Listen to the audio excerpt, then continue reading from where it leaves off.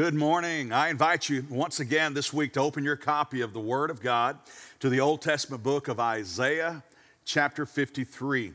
Isaiah chapter 53. We're taking these weeks leading up to Easter to walk through a portion of Scripture that some have called the gospel of the Old Testament, the Mount Everest of Messianic prophecy. Isaiah chapter 53.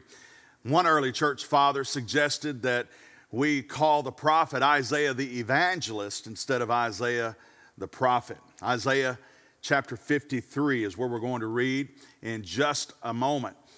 Isaiah 53 gives us amazingly accurate details and descriptions of Jesus, including details about Jesus' death and resurrection 700 years before Jesus was even born.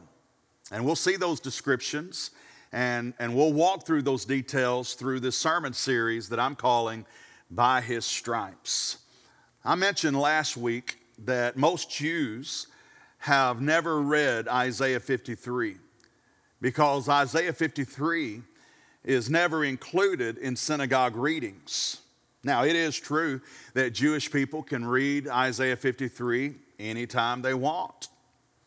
But Pew Research found that 65% of Jews say, that they're the ones who give the answers, 65% of Jews say that they seldom or never read the Scriptures. The only faith group that had a higher percentage of those who seldom or never read the Scriptures were those who profess no faith at all. 79% of the religious nuns, that's N-O-N-E-S, not N-U-N-S, but religious nuns, 79% of religious nuns said that they seldom or never read the Scriptures.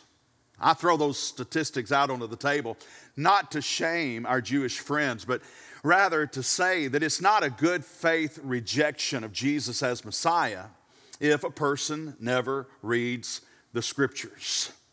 As we walk through Isaiah 53 these 5 Sundays, at the very least, I hope you'll be curious. But if I'm completely transparent with you, I pray you'll be convinced. Isaiah 53 is a song. It is the song of the suffering servant. It is a song of 5 stanzas. Each stanza has 3 verses. And this is no small detail, but for 1,700 years after Isaiah wrote these words, Jewish rabbis believed and taught that these words described Messiah. For 1,700 years, 700 years before Christ, 1,000 years after Christ. Now, I'm not saying the Jewish rabbis believed and taught that Jesus was that Messiah. That's not what I'm saying. But for 1,700 years after Isaiah wrote these words, the Jewish community was convinced that they described Messiah. Let's read Isaiah 53, beginning in verse 1, reading down through verse 3. Who has believed our message? And to whom has the arm of the Lord been revealed? For he grew up before him like a tender shoot, and like a root out of parched ground. He has no stately form or majesty that we should look upon him, nor appearance that we should be attracted to him. He was despised and forsaken of men, rejected of men, a man of sorrows and acquainted with grief. And like one from whom men hide their face, he was despised, and we did not esteem him. We're talking today about the sorrow of the suffering servant. The sorrow of the suffering servant. Last week we talked about the success of the suffering servant. Success that was guaranteed before the fact. In the weeks to come, Lord willing, we're going to see the substitution of the suffering servant. We're going to see his sacrifice, and then we will bring all of that to a crescendo by seeing his salvation. But today, we are talking about the sorrow of the suffering servant. And I get that idea from verse 3, where Messiah is called a man of sorrows. That word sorrow, incidentally, is often translated as pain in the Bible. That pain could be a physical pain, it could be an emotional pain, but pain.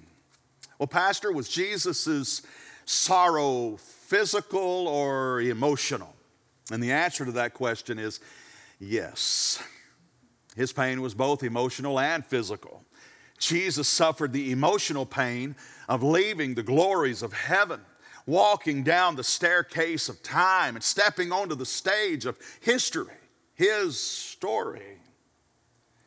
And there was emotional pain when, as God, he took on the form and flesh of our humanity. And who could ever measure both the emotional and physical pain of bearing the wrath of God against our sin upon the cross? My God, why have you forsaken me?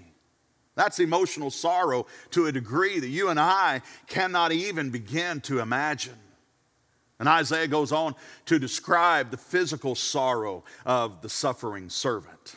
Messiah would bear our griefs and carry our sorrows. Verse 4.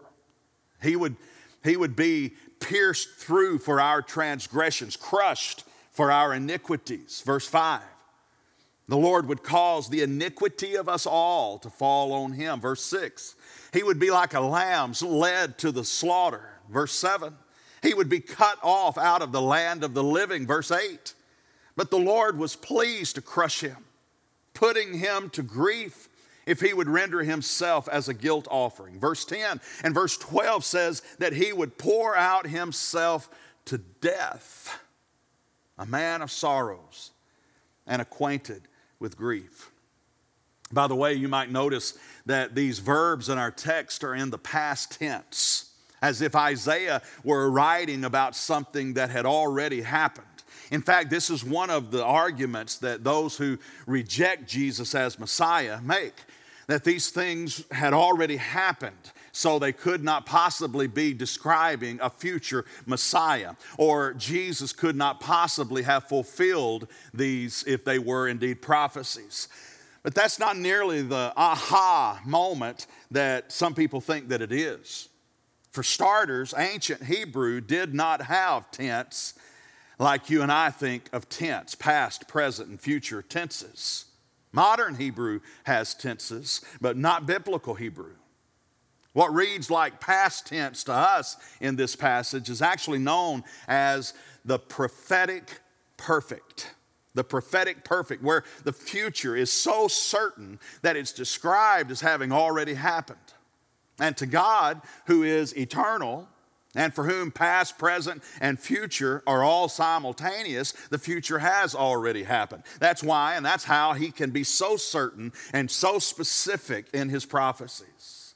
As we walk verse by verse through this incredible chapter, we become more and more convinced that only Jesus could fulfill these prophecies.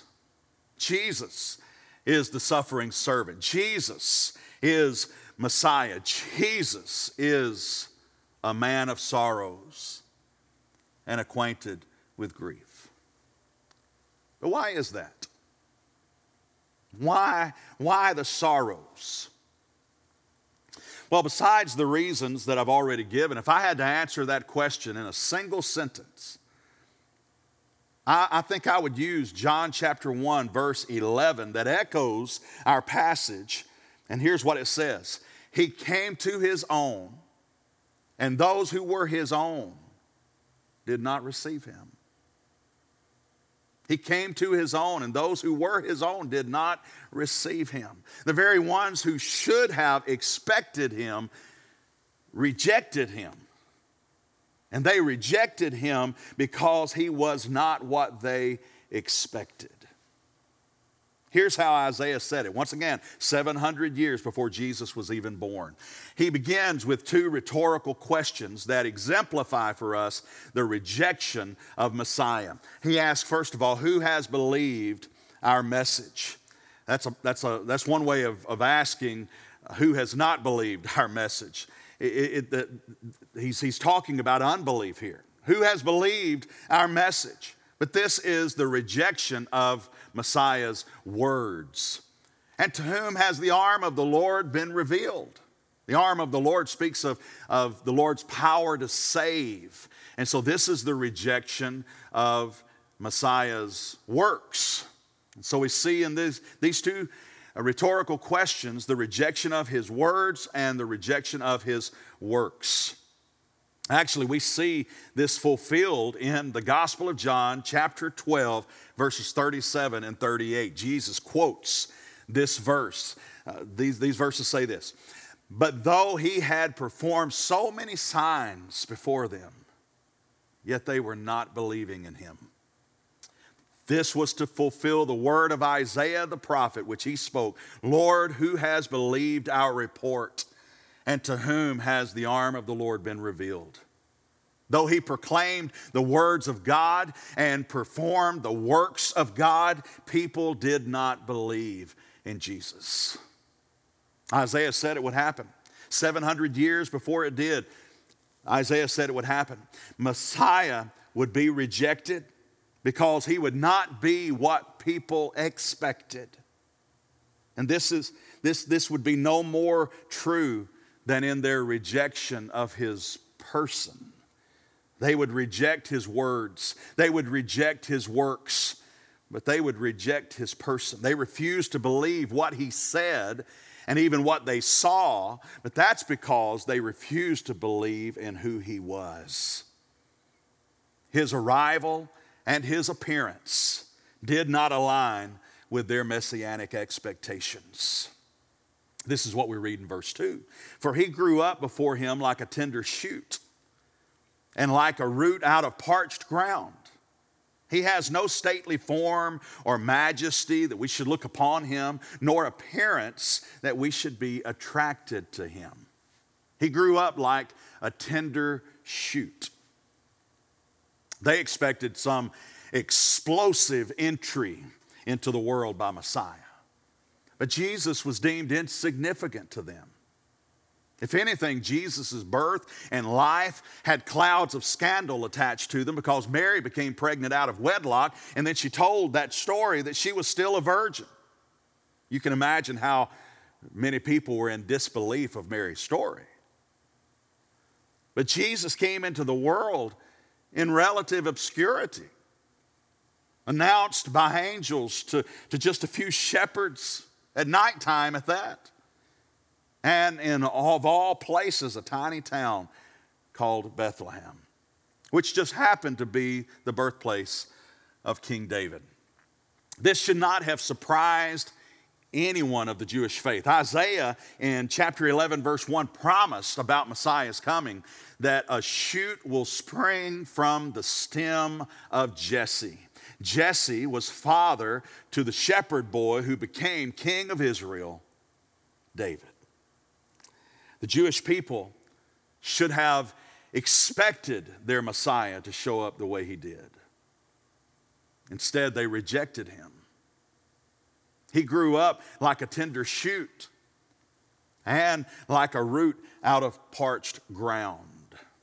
It was true of Israel when Isaiah spoke those words, and it would be true 700 years later that the nation for which and into which Messiah was born was spiritually dry and spiritually barren. And so when Jesus showed up like a root out of parched ground, his life and his spirituality were so offensive to those who were spiritually dead because he was something they were not. And he had something they did not. How many people today, even countless church folk, reject the true Jesus, the Jesus of the Bible, because he doesn't look and act and think and talk like them? Well, Pastor, how can I know that I'm following the true Jesus? Well, one way to know is if the Jesus you follow never contradicts or corrects you, always agrees with you, you're almost certainly not following the Jesus of the Bible. That's a virtual guarantee.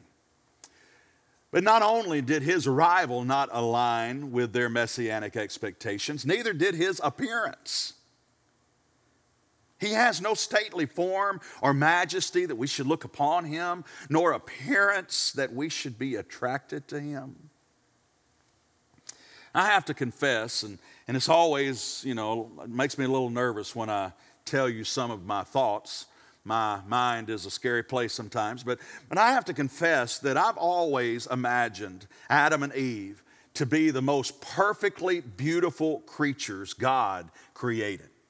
Adam would have had a Hollywood smile, and Eve would have been a looker.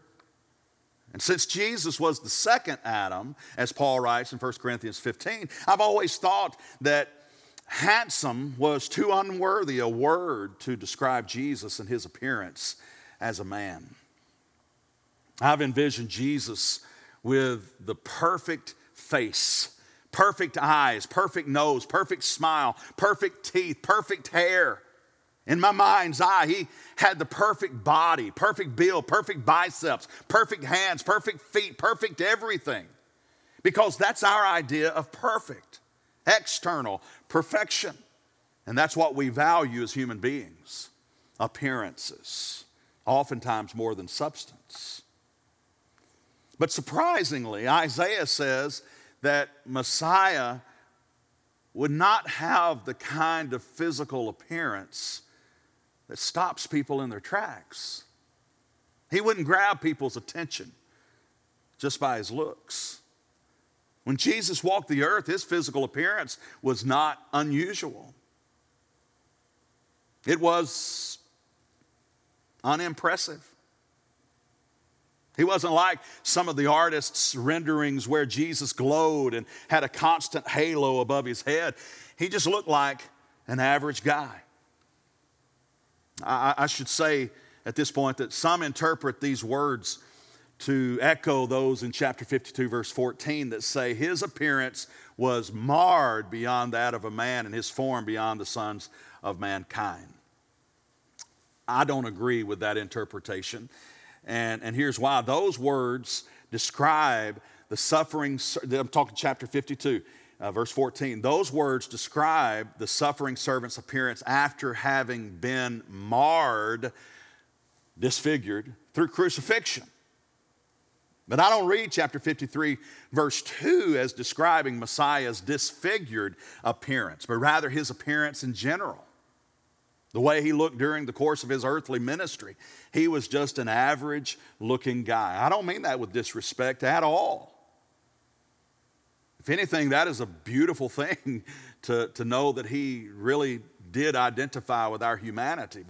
But what I'm simply saying is that Isaiah describes Jesus, describes the coming Messiah, and he describes him as being an average looking guy. Now, why does this even matter? Why would I spend 3 seconds even talking about this? Because Jesus is not interested in attracting people by superficial things that have no eternal value. If you're following Jesus for insincere reasons, maybe political posturing or temporal trivialities, I can promise you your faith will not last. Jesus is not interested in drawing us to himself through supernatural means. Pastor, are you suggesting that some people follow Jesus for the wrong reasons? Absolutely. John chapter 6, verse 66 tells us that much. That scripture says that from that time, many of his disciples walked no more with him, went back, walked no more with him, meaning that the crowds, the masses, we're not talking the 12 here, we're talking the thousands. They went back and walked no more with him. And so they were with him for a season, and then they were gone. They followed Jesus as long as he entertained them with his miracles, and he fed them out of his mercy. But when he engaged them at the heart level, they were not interested. Isaiah prophesied that Messiah would be rejected because of his words. He would be rejected because of his works, and he would be rejected even because of his person. But even more than that, even more than rejected, he would be despised. That word carries an idea, carries a connotation that is heavy and is offensive. It is hostile in nature. He would be despised. Look at verse 3. He was despised and forsaken of men, a man of sorrows and acquainted with grief. And like one from whom men hide their face, he was despised, and we did not esteem him. Esteeming someone is the opposite of despising them. To esteem is to give value. So to despise is to say that something or someone, in this case, is worthless, not worth even noticing. That's the reception Isaiah prophesied, and that's the reception Jesus got. And you know why? Because everything about Jesus, unassuming and unimpressive as his appearance was, everything Jesus was about contradicted people's sinful hearts and lives, and they hated him for it. They wanted Jesus to affirm them and join them in their sin, and his holiness would not allow for that, and they hated him for it. They wanted their lusts for power and reputation to be validated by Jesus, but his kingdom values, his kingdom ethic would not allow for that, and they hated him for it. They wanted Messiah to agree with their ideas about God and faith, but Jesus knew their faith was wrong because their ideas about God were wrong, and they hated him for it.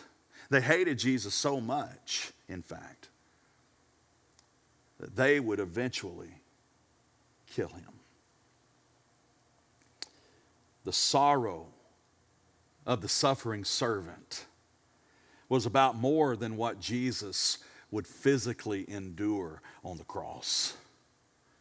The heart of God was grieved that people profess one thing with their lips while their hearts are far from him. Jesus said in Luke 10:16, "He who rejects me rejects the one who sent me." Or as the King James Version says, "He that despiseth me despiseth him that sent me." What is that saying? Jesus clearly said, there's no confusion about what he said. He clearly said that to reject the Son is to reject the Father. To reject me, to despise me, is to reject or to despise the one who sent me. If you've been to Israel, you no doubt went to the Western Wall and saw many people, mainly Jewish people, praying at the wall. Many Orthodox Jewish people with their prayer shawls, men separated from the women, but gathered at the walls, and they've got the scriptures, they've got their phylacteries, and they're rocking at the wall, and they're praying, and these individuals will go to the Western Wall, and they will pray all day long, and they will pray, and they will pray, and they will pray. The Western Wall is on the west side of the Temple Mount, where the first and second temples were built before they were both destroyed. The Western Wall is also known as the Wailing Wall. The Wailing Wall, because of the Jewish practice of coming to the site to mourn and to weep over the destruction of the temple. My heart is sorrowful every time I go there. I have to confess, it is not my favorite place to go in Israel. I just have sick grief every time I go to the Wailing Wall. But my sorrow, my sadness is not because the temple is gone. I'm grieved that those who mourn the destruction of an earthly temple despise and reject one greater than the temple, Christ Jesus. Matthew chapter 12, verse 6, check it out. And in so doing, they reject God altogether. In rejecting the Son as Messiah, they reject the Father as God. It is impossible to worship the one true God, but reject Jesus as anointed Savior and Lord. He that despiseth me, despiseth him that sent me. Don't fall for the lie that you and God have a thing, but Jesus isn't included. Don't fall for the lie that says that you're on the road to heaven, but Jesus expects nothing of you.